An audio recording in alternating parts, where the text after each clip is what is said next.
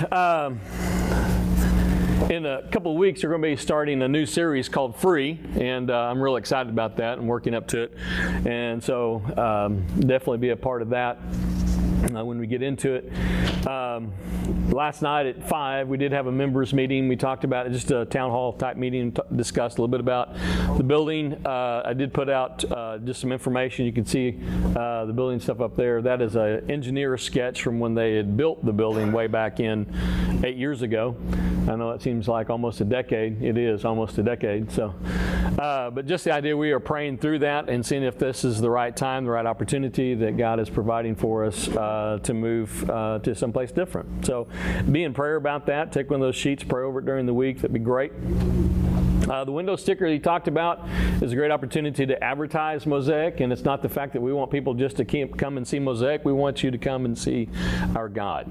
And that's what about worshiping together shows, is that God is showing up and showing off for the different things that we're talking about. And today we're going to be talking about biblical community and engaging missionally. It's kind of a new buzzword. It's been going through churches, missionally, living out our lives. You know, if you think about the old missionary with the pit helmet and the shorts and safari and whatever, machete, you know, going through, cutting down stuff. But your outfit may be a three-piece suit. You know, it may be a uniform that you wear at work. But wherever you live, wherever you work, you are engaged or should be engaged missionally. Because as we've talked about, one of the things that Mosaic is about is leading people into a growing relationship with Christ. So if you have your Bibles, you can turn to Acts chapter 2. If you don't, that's all right. We're going to show scripture up on the TVs. And we're going to look at being engaged, okay, active, and initiating, having the opportunity to share the gospel. I don't know what it is about this time of the year, but my body kind of goes in, and I have dreams or nightmares of two-a-day football practices. And I remember those, and I still remember those. And I remember sore muscles and, you know, trying to, you know, how am I going to do this? I thought, you know, tragedies, you know, in life are not necessarily a great thing. But when my dad had a stroke, he got this cool little electric gun that you'd plug in, and you could touch it to your skin and activate it, and it would draw your muscle up. And it was so cool. We used to play with it, you know, because it's like touching a battery to your tongue, you know, just, you know, and then we put it on the other side, and, you know, and you'd try to fight and all that. But I found out if you put that on your legs and energize it, it helped take the soreness away. And I was like, yeah, we were playing with that. But think about it. Football season is coming on. The coaches are getting with the teams. They're, you know, picking their players. They're putting them out, and they're training them, right? And they do two-a-days to try to get everything focused and try to get that team ready to go. They've been watching, you know, the coaches have been looking at films all summer, been putting their schedule together, getting ready to take on other teams, and making plans and putting together an offense, putting together defense and specialty teams, all this stuff. And can you imagine the first Friday night? You go to the opening game, okay? You're excited, your team's playing, and they're there, everybody's pumped up, the crowd's full, they kind of want to see what's going to happen, all right? And so they kick off the ball, the guy catches it, and he runs a little bit, and they tackle him. You know, the offense comes out, and they huddle up. They get in their huddle. One of the guy goes, all right, what play are we going to run? Quarterback says, well, the coach sent in this play. 22 sweep. Oh, that's an awesome play. That'll go great against this defense. We've got the best, you know, wing back that can do that. You know, this is going to be awesome. They're high-fiving one another. Yeah, let's do that. And all of a sudden the whistle blows and a yellow flag is thrown. And the ref's like, what are you guys doing? We're talking about what we're going to do. Well, you're going to have to do it 5 yards back. So they back them up 5 yards, and they get back in the huddle, and they start talking, and they're like, okay, well, what other play could we run? Well, the quarterback looks at his wristband and he goes, well, we could run a 49 sweep if we wanted to do that. And they're like, oh, that would be awesome, you know. Or we could do a 34 blast. Oh, that would be so cool. I would get the ball. That would be awesome. Let's do that, you know. And so they're in the huddle. They're high-fiving. And the ref blows the whistle and throws the yellow flag. And they're like, what are you guys doing? Well, we're talking about what plays we could run and how we could blast that defense out. And the ref's like, you're going to have to do that 5 yards back. So they back him up 5 more yards. They get back in the huddle. They're like, isn't our coach great? Isn't he just awesome?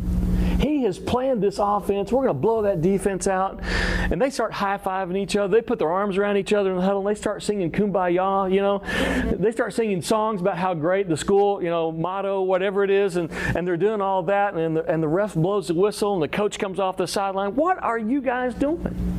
We're talking about how great we're going to be, how great we are, and how great a coach that you are, and how you're leading us, and we're going to be great men because of you and all that. And the ref's like, you know, hey, back it up 5 more yards. Well, actually, I tell you what, you guys just need to go to the sidelines. You can talk about how great you are there.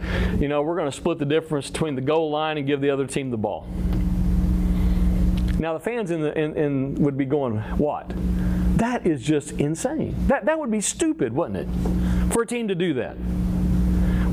We've come to watch some football. We've come to watch some helmets crash. We've come to see who's going to carry that watermelon across the goal line on the other side. And the whole idea, when we think about that, that would be the stupidest thing that we'd ever witness in our life, for a football team to be able to just do that, just get in the huddle and talk. But think about this. You know, it's right for the church to huddle. It's right for us to get together and to encourage and to remind you of the greatness of God, to remember what it is that you should do to be able to equip you to go out and to carry the gospel, the good news of what Jesus has done. And the reason we gather is so that you may scatter. So that wherever you are, you carry the gospel with you. And as you're carrying the gospel with you, it's an offensive movement that goes against, okay, the gates of hell. It's an offensive movement which helps people to overcome things that may be destroying their life. But it's a tragedy if we just come together and huddle and never move on. Never get involved in the game. What do you call 50 men who do nothing but sit and watch the Super Bowl? The Dallas Cowboys. Hey. You're on touching. I understand. What do you call 15,000 people who gathered together and sing about the greatness of our God? Talk about the amazing power of His name. And that His word goes out and it does not come back void. Who have been encouraged and edified and equipped in every way to batter down the gates of hell, to rescue people from darkness and call them into the marvelous light. But all they do is huddle. We call that a dead church. We call that a dead fellowship. It's a tragedy. And there are churches all over this great nation where people are going and they're hearing the whistle blow and the proverbial yellow flag is thrown. And you would say it's insane. And you have everything that pertains to faith and godliness. You have been given every spiritual blessing that the Bible says. God has told you that they will fight against you, but they will not overcome you. Because He is with you to defend you in every state or every situation that you're in.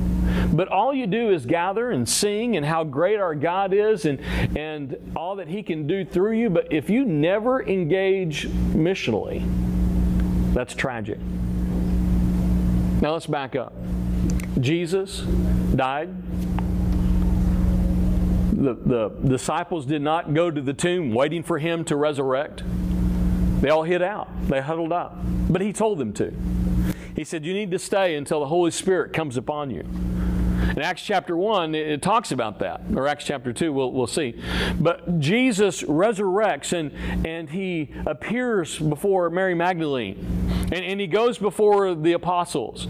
And He appears to them. He even shows up into a room of the men and Thomas, who is like, I'm not going to believe till I see Him and touch Him and hold on to Him and all that. Jesus shows up and says, all right, poke your fingers in. And he's like, oh, no, that's all right. But just the idea that they were there, and Jesus ascends to prepare a place for us. And on his way out, he gives these great words. That as the Holy Spirit comes upon you, in Acts chapter 1, verse 8, as the Holy Spirit comes upon you, he says, you will receive power when the Holy Spirit has come upon you, and you will be my witnesses in Jerusalem, in Judea, in Samaria, and to the end of the what? Earth. I want you to be my witnesses. I want you to scatter. I want you to take the message of what you've seen and what you've heard and take it with you. Now, in Acts chapter 2, we see this. And we're going to kind of read just several different verses through here as we go. But in Acts chapter 1, when the day of Pentecost arrived, they were all together in one place. Who was all together? The apostles. The people who had been following Jesus, the disciples. Not just the 12, there are more. The ladies are there. Everybody's together. They're waiting. They're waiting for the Spirit to empower them. And as they're eating and together, it says that all of a sudden, as they were together in this place, then suddenly there came from heaven a sound like a mighty rushing wind. I mean, sometimes it is pretty cool to be out in the woods and logging and see a storm front come through and just feel the wind as that front just... But I cannot imagine of what it would be like to be in a room where all of a sudden this wind, this mighty rushing wind is just like a vortex coming through.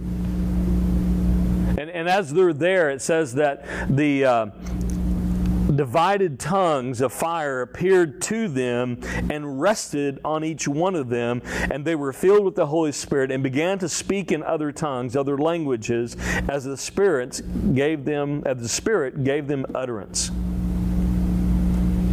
Now that would be a freaky situation, wouldn't it? I'm just saying. The power of God to come up on you like that would be totally awesome, but it would also, in the same aspect, be like, what is going on? And then all of a sudden, as they were speaking in other languages, now it's Pentecost. Pentecost is a great time of pilgrimage for those who are traveling from other countries, other nations, to Jerusalem to come together to celebrate their God. And people from all over the world have traveled to this one place, in this one city. And so there are thousands upon 10,000s of people there. And all of a sudden, these people, if you see in verse 5 of chapter 2, let's look at this. Now there were dwelling in Jerusalem Jews, devout men from every nation under heaven. They've all come together. Verse 6 says this, and at this sound of the mighty rushing wind they'd heard and the languages they began to hear, they were bewildered because each one was hearing them speak in his own language. It's like all of a sudden they're hearing French and they're hearing Spanish in their own language, and they're hearing African in their own language. The guys that there is one language that has a when they do that. I found out Roadrunners respond to that. That's how I talk to them anyway. Not Wile E. Coyote, but that's how I do. All right, but they're hearing as they're talking, people speak in their own language. Now, wouldn't that be wild? I don't know if you've ever traveled to other countries and if you've ever experienced this, but the idea that when you're in another country and you speak English and you run across another English speaker, that's exciting because you're speaking and everybody else is looking at you like you're talking about them. But actually, you're just sharing the opportunity. You get to speak English with somebody in a different country. And then all of a sudden, when you come back to your country and you're talking about somebody else, and wait a minute, you realize they understand your language. It's like, oh, But just the whole idea that they're here and they're all of a sudden they're hearing things in their own tongue from people that really should not be speaking in their mother tongue. Look at verse 7. And they were amazed and astonished and saying, are not these that are speaking Galilean? These are not men who have gone off to college and studied different languages. They didn't go through high school, taking different languages. are not all these who are speaking Galileans? I mean, it was kind of a slam, you know, when you think about it. It was kind of like, these guys shouldn't be speaking this. And I love how people come up with different conclusions. Look at verse 8. And how is it that we hear each of us in his own native language? Look at verse 9. The Parthians, the Medes, the Elamites, the residents of Mesopotamia, Judea, Cappadocia, Pontus, Asia, all these different languages are being spoke. Okay? Verse 11.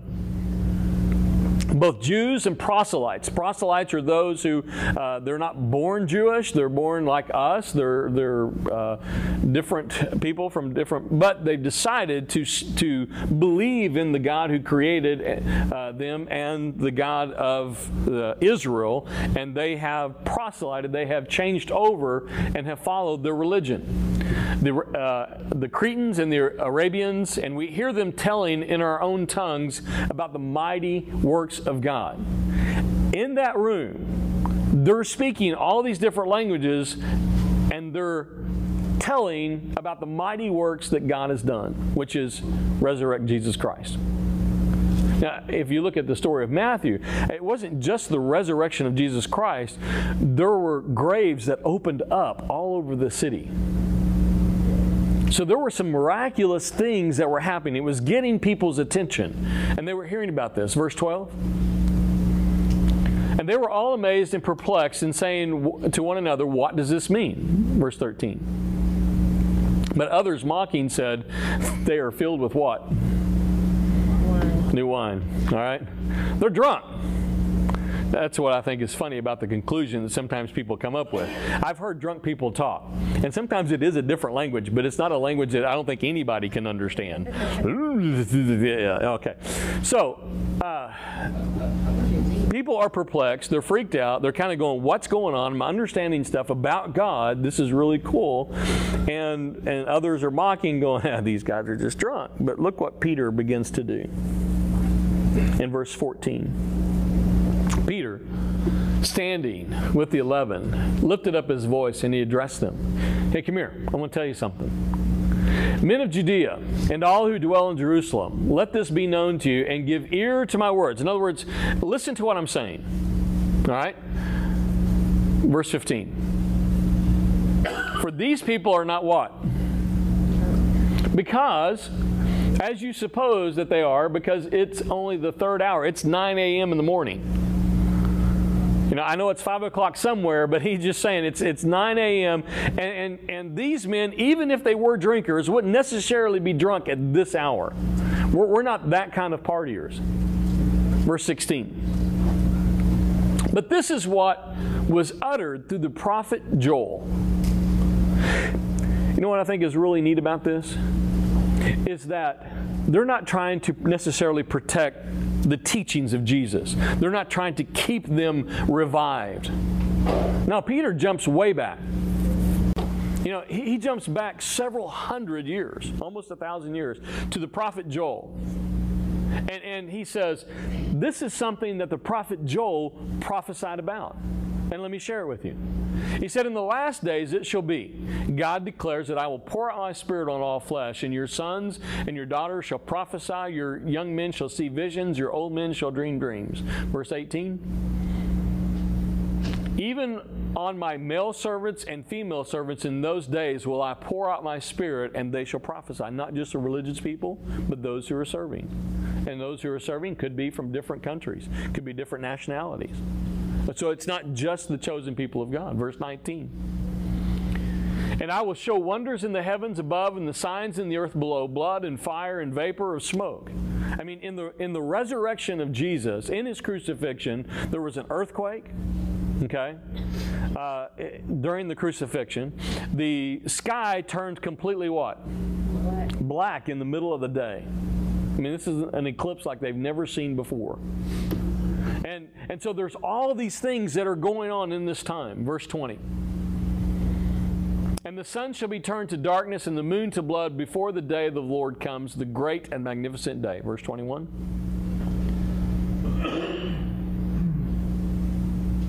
You got verse 21? Sorry. And it shall come to pass that everyone who calls upon the name of the Lord shall be what? Saved. Saved. Whoever calls upon the name of the Lord shall be saved.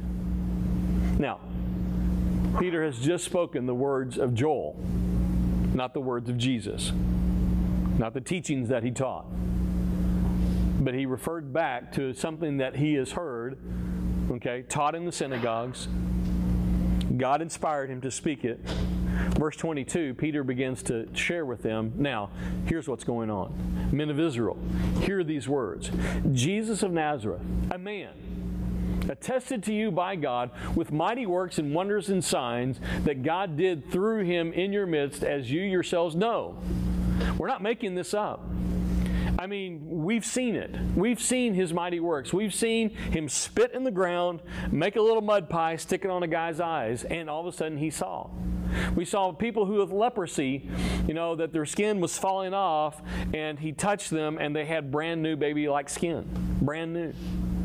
We've seen God do work through Jesus, and we can prove it. If you don't believe us, ask so-and-so, they were there. Or ask so-and-so, they were there. Or ask so-and-so, he was there.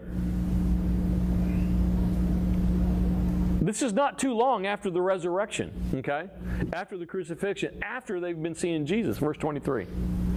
Because you yourselves know, this Jesus delivered up according to the definite plan and the foreknowledge of God, you what? Crucified. Kind of sticks that dagger in. And then he turns it and says, and killed by the hands of lawless men.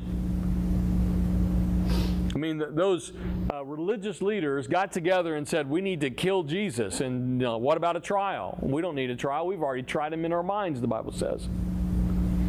Lawless men. They didn't care about the law. They just wanted to take care of him because he was messing everything up. Verse 24. God raised him up, loosing the pains of death, because it is not possible for him to be held by it. He's telling them, the resurrection, we've seen it. All of a sudden, this has changed. Here is Peter, who days before, maybe weeks, denied Jesus Christ 3 times. All the other disciples denied him as well. They all ran and hid. I mean, Jesus was alone. He was by himself. They didn't believe. There's in John chapter 16, it says, after about 2 years they were with Jesus, it says, Jesus tells them, finally, you believe. And yet they still fled when the times got tough. They weren't at the tomb counting down from 10, 9, 8, 7, 6, waiting for Jesus to resurrect. These men did not believe. But now Peter, something has happened to him that now he's bold in standing before thousands and proclaiming that there is a resurrection. You killed him, but death cannot hold him. There has been a resurrection. We have seen it. It says that even at one point, 500 people had saw the resurrected Christ at one time. I mean, even the disciples went back out fishing again, and Jesus had to show up and call them back in, feed them lunch. They didn't believe. But now he's so bold that he doesn't care what's going to happen to him. He's standing before thousands and attesting and proclaiming that you killed him, but death cannot hold him. And then he spends a little bit of time talking about David. Verse 24. God raised him up, or verse 25. For David says concerning him, I saw the Lord always before me, for he is at my right hand, and I may not be shaken. Verse 26. Therefore my heart was glad, my tongue rejoiced, my flesh also, who will dwell in hope. Therefore, he says in verse 27, for you will not abandon my soul to hell or Hades, or let your Holy One see corruption. Verse 28. For you have made known to me the paths of life, and you will make me full of gladness with your presence. Here he's quoting David, king, the greatest king of all of Israel. knowing that God told David, your lineage will be on the throne. Now, it's interesting that in the days of David, after he died, his son Solomon took over. And when his son Solomon took over, he was the wisest king that ever lived. And after Solomon died, there was a civil war that broke out. The leader of the Jewish army, Jeroboam, took over, and he took 10 tribes of the north, or 10 states if we want to put it like that. But he took 10 tribes to the north and took them with him. But David's lineage stayed in control of the 2 southern tribes, which included Bethlehem and Jerusalem, the city of God. And a guy named Rehoboam, the son of Solomon, took over. Now, what's unique about this civil war is that both kingdoms now that are split had 17 kings. All the kings of the north were evil, the Bible says. The ones of David's lineage, some of them were good and some of them were evil. Some of them were great kings and some of them were evil kings. But what he's talking about is the fact that David is attesting to the fact that God made a covenant with him that his lineage will be on the throne. And when you look at the lineage of Jesus, he's from the line of David. He says in verse 29, brothers, I may say to you with confidence about the patriarch David that he both died and was buried, and his tomb is with us today. You know, people have gone to the tomb of David. They still go to the tomb of David. They lay flowers there. They play homage. They do all this stuff. He was a great man, great king, chosen by the day of God, and he's there. Peter's saying his tomb is there. You know where it's at. It's still, his bones are still in there. David was not talking about himself. Verse 30. Being therefore a prophet, and knowing that God had sworn with an oath to him that he would set one of his descendants on his throne. Talking about Jesus. He goes on and he says this in verse 31. For he foresaw and he spoke about the resurrection of who? Of Christ. That he was not abandoned to hell, nor did his flesh see corruption. He's talking about the resurrection. Let's go on. This Jesus, God raised up, and of that, we are all what? Witnesses. That is making the difference in Peter's life. That he is bold enough to stand before thousands and proclaim the resurrection of Jesus because of what we've seen. The other disciples, of what we've seen. The followers, of what we've seen. So he continues to go on, and he continues to talk about David and how he has set all this up. Look at verse 33. Being therefore exalted at the right hand of God, and having received from the Father the promise of the Holy Spirit, he has poured out this that you yourselves are seeing and hearing. In other words, this is why you're hearing this. This is why you're seeing this. Because of the Holy Spirit. Verse 34. For David did not ascend into the heavens, but he himself says, the Lord said to my Lord, sit at my right hand. Verse 35. Until I make your enemies your footstool. And he's talking about, not David, he's talking about Jesus, the Messiah. Verse 36. Now, Peter breaks and he goes, let all the house of Israel therefore know for certain that God has made him both Lord and Messiah. Lord and Messiah. This Jesus, again, he twists the knife, whom you what? Crucified. Verse 37. When they heard this, they were cut to the what? Okay? I mean, it got them. All of a sudden, they're feeling this pain. And Peter said to the rest of the apostles, brothers, what shall we do? Okay? They were cut to the heart, and they said to Peter and the rest of the apostles, what are we to do? What should we do? And look what Peter says. Peter said to them, what? Repent. Turn.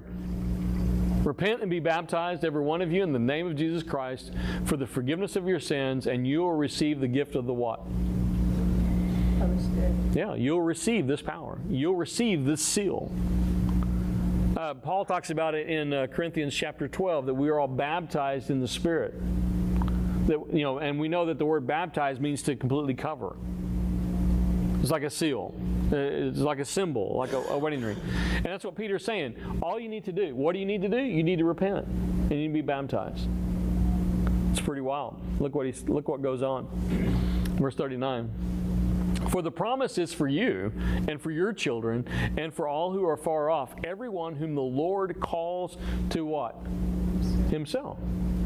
In other words, this message is not just for the Israelites. It's not just for the Jews. It's not just for you that are in the hearing. It's not just for those that saw. We're not going to stay in huddle. It's for your children. It's for all who you go back to and carry the gospel to. For everybody that you come in contact with. Now, I know a lot of you are not like big witnesses, like, okay, you know me, now we got to talk about Jesus, okay? And you try to figure out every conversation you have with him, you got to tell him about Jesus. You got to punch that in. We're not necessarily wired like that. We're not that type of salesman. But the idea that we do carry the best news, the good news of Jesus Christ and His resurrection. Not because we've read it, but because we've experienced it. Jesus says, I am the resurrection.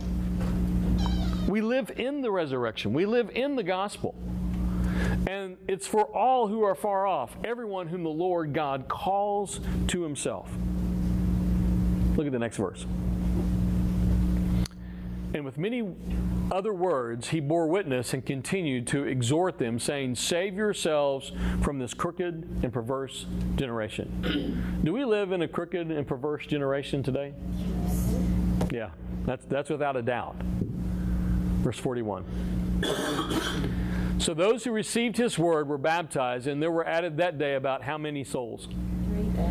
3,000 souls. Wouldn't that be awesome? That would be incredible. I mean, but there were thousands of people there. Thousands. I remember our first trip to Africa. When we found out that we had the opportunity to go, our church was planning it, Marcia came to me and said, you're going. I was like, okay. You need an experience in another country. And so I go there, and we're sharing these little cubes that tell the story of Christ. It looked kind of like a Rubik's Cube, but you fold it and flip it and do all this stuff and going through the process. And it was so cool to be able to walk up to people and begin to show them this little cube that had pictures on it. Pictures. They don't have pictures there. For them to have a picture that was very unique, for them to see something like this that we would take for granted, they were like, wow, that is so cool. We'd start sharing with one, and next thing we know, 30 people are standing around us trying to see what's going on. And we share the gospel story with them, and through an interpreter, we're like, would you like to accept Christ? Would you like to repent and be baptized? And they all say, yes, we would like to do this.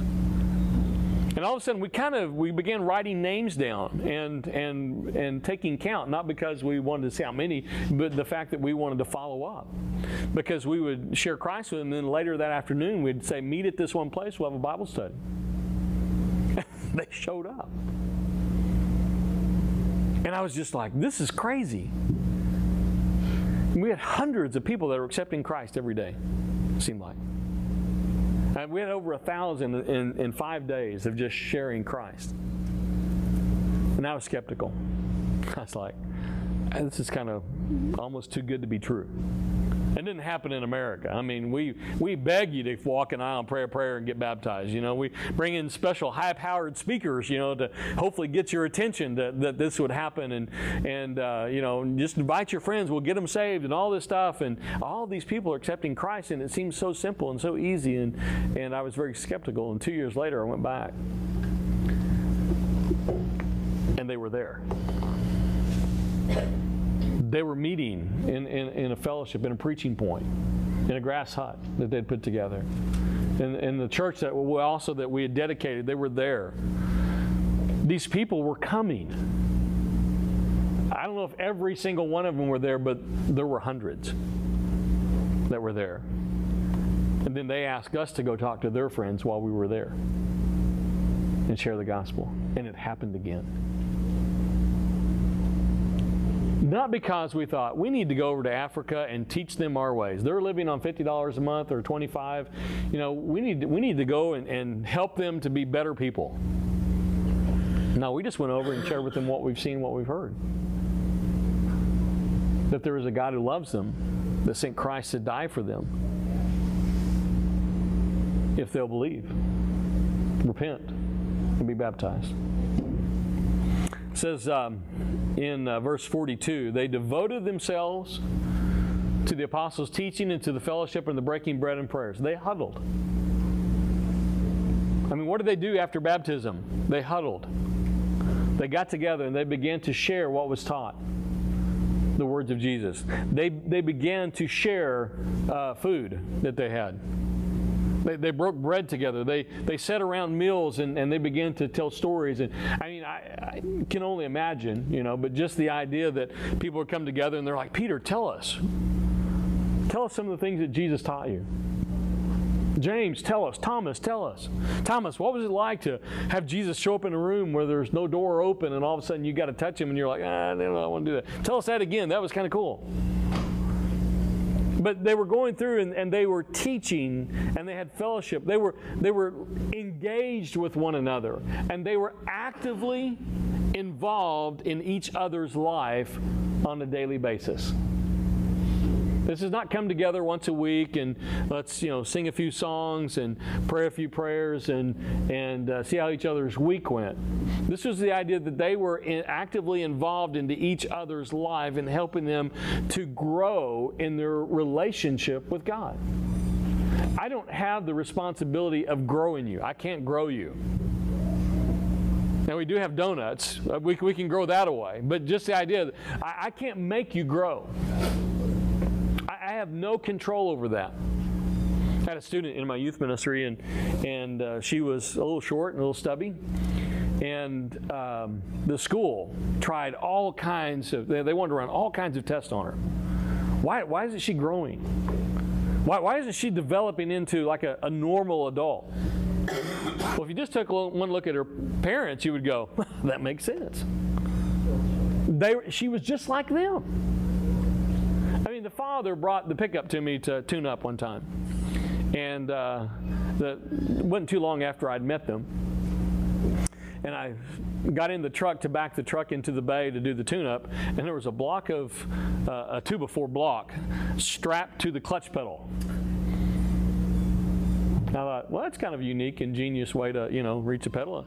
He was a little bit short, and I said, well, that's a neat way to fix your clutch. He goes, well, that's for my wife. You looked at her and you went and looked at the parents and you go, oh, that makes sense.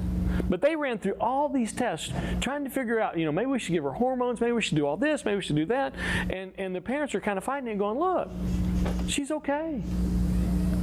She's not anemic, she's not dying, she is a product of her parents. I can't make you grow. You've heard the saying, you can drag a horse to water, but you can't make him drink. But you can salt his oats. And that's what we want to do. We want to create environments where it engages you to get active in growing in Christ. Where you're thirsty to grow, thirsty to read the Bible. Because I hope this is not the only Bible that you're getting all week. I hope you're listening to it off your phones or listening to podcasts or reading the Bible in the morning. I know some of you are really busy and you got to check your Facebook out in the morning and see what's going on, but just the idea of spending some time with the God Almighty, the creator of the universe, who created you after His image, who has you placed here this time in history, He's equipped you to do the things that you're doing in a way that grows the kingdom of God because you share what He's doing in your life. Huddle up, but don't stay huddled up. Verse 43.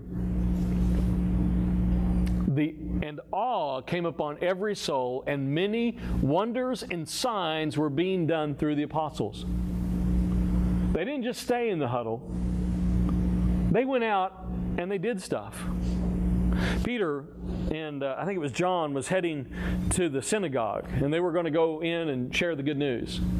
And they were walking in, and there was this guy, a beggar, on the sidewalk, and he was like, "You got any alms for me? You got any money for me?" And Peter's like, "No, I don't. But what I do have, I'll give you." And I think this is unique because it was the fact that Peter had been with Jesus. And I don't think he really had a plan on how to take care of the poor and the needy. But just the idea that he just automatically, instinctively did what Jesus did. I don't have any money, but what I have I'll give you. Jesus, come with me. And the guy got up and walked. He was crippled. He couldn't walk. I give you Jesus. Follow me. And he followed. Because what did Jesus do when he came to Peter? He came to Peter who was mending his nets and he said, "Follow me." And Peter's like, "Okay, follow me." Matthew, collecting taxes. "Follow me, Matthew." Okay. And he followed him. A crippled guy on the side of the road. "You got any money for me?" "Actually, I don't. But hey, I've got Jesus. Come on." And he gets up and he's dancing in the church. And he's excited because of what God had done, strengthened his legs. The guy who couldn't walk, now can walk. And people are freaking out. How can the guy walk? Because of Jesus. Many wonders and signs were done.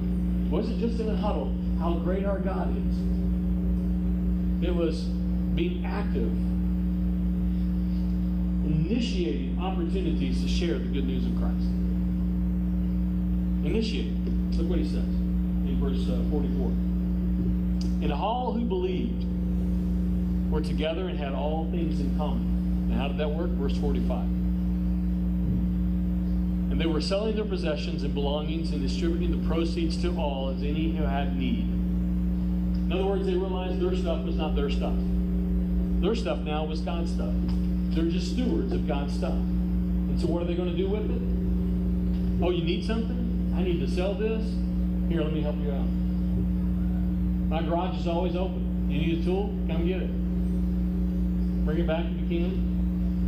I won't be able to find it anyway. I mean, if you've seen my garage, if you find something you need, great, you know. But just the idea they have all things in need. Look at verse 46. "And day by day, they were engaged, they were active, they were initiating. Day by day, attending the temple together, breaking bread in their homes, and they received their food with glad and generous hearts." I mean, I get it. This is a day-by-day society. They didn't run down to the local bread store and get bread for the whole week. They went down every day to get their daily needs met. But it's a unique opportunity for us to realize that we don't just live on a weekly or monthly or yearly basis, but the idea that we should be engaged daily, involved in people's lives. And then he goes on and he says this in verse 47. "Praising God and having favor with" what? All people. Not just those who are following, but with all people. "And the Lord added to their number daily those who were being saved." It's not about just getting to come to church, walking around, praying a prayer. But daily, you can lead somebody to Christ if you'll take the opportunity. It may not happen daily for you, but just the idea that maybe it's weekly, maybe it's monthly, maybe it's the idea that what we've considered is like this. We want you to invest into people's lives and then invite them into a relationship with Jesus Christ. As you get to know them, if they need a relationship with Jesus Christ, invite them into that relationship, the opportunity. If they have a relationship with Jesus, then encourage them to grow. Engage in their life in such a way that it salts their oats and they want to be thirsty for what God has for them, day by day. So, it would be insane for us just to come together and sing how great our God is, pray a few prayers, share some words of Jesus, and then leave and go, My spirituality is my spirituality, and I really don't want to share it with anybody else. My God is my God, and nobody else needs to know about my God. That's selfish. He wants you to huddle, to encourage, to edify, and to be equipped. But then he wants you to scatter and engage, become active, and initiate opportunities that God has set for you to share the good news. You never know how that works. I go to a place and I deliver logs, and one of the brothers goes, I don't know if my brother's saved. I don't know. I mean, they live all right together. And he'll say, can you pray for my brother? Sure. Next thing I'm there, I'm hanging out with the brother. He's like, could you pray for my wife? Could you pray for my son? Could you pray for, sure, be glad to. We have conversations about that. I'm just there. I'm engaged. They know who I am. It was so cool. One day I walked into the office and one of the granddaughters comes up and says, you've inspired one of my cousins. I'm like, what? He goes, he wants to be a preacher logger just like you. Preacher logger. I was like, that's interesting. Never really knew that term before. But just the idea, being engaged, being active, will allow opportunities for you to initiate the gospel of goodness in people's lives. Let's pray. Father, we just thank you. We praise you for allowing us to have the opportunity to be your hands and your feet. So, Lord, I pray that you would help us to see what you see, to be able to listen in a way that you listen, that you would give us the opportunity and the words to speak at times when we need to share. Lord, when we need to use our hands to help out others, when we need to use our feet to carry the gospel to the places that are dark. I pray, Lord, that you would help us in such ways that we would be bold like Peter was because of what you've done in our life. In Jesus' name we pray. Guys, thank you very much. Don't forget, if you'd like to have a window sticker, it's $5. That just helps us cover the cost of getting printed. It's a way to talk about Mosaic. Because I can tell you, people go, what's a mosaic? What's a mosaic? And a mosaic is this. It's broken people coming together to worship God with our lives. And it makes a beautiful picture of what God is doing in and through us. So, also, the unique thing about the colors, it's kind of like the colors in the wordless book. It's an opportunity to share the gospel. You can use those colors that are in that mosaic to share the gospel. So think about that. And then also, if you take a sheet over there and pray over the possibility of a new building. And next Saturday at 5 here, we'll talk about that. If you have any questions, comments, concerns, whatever, just an open conversation to talk about it.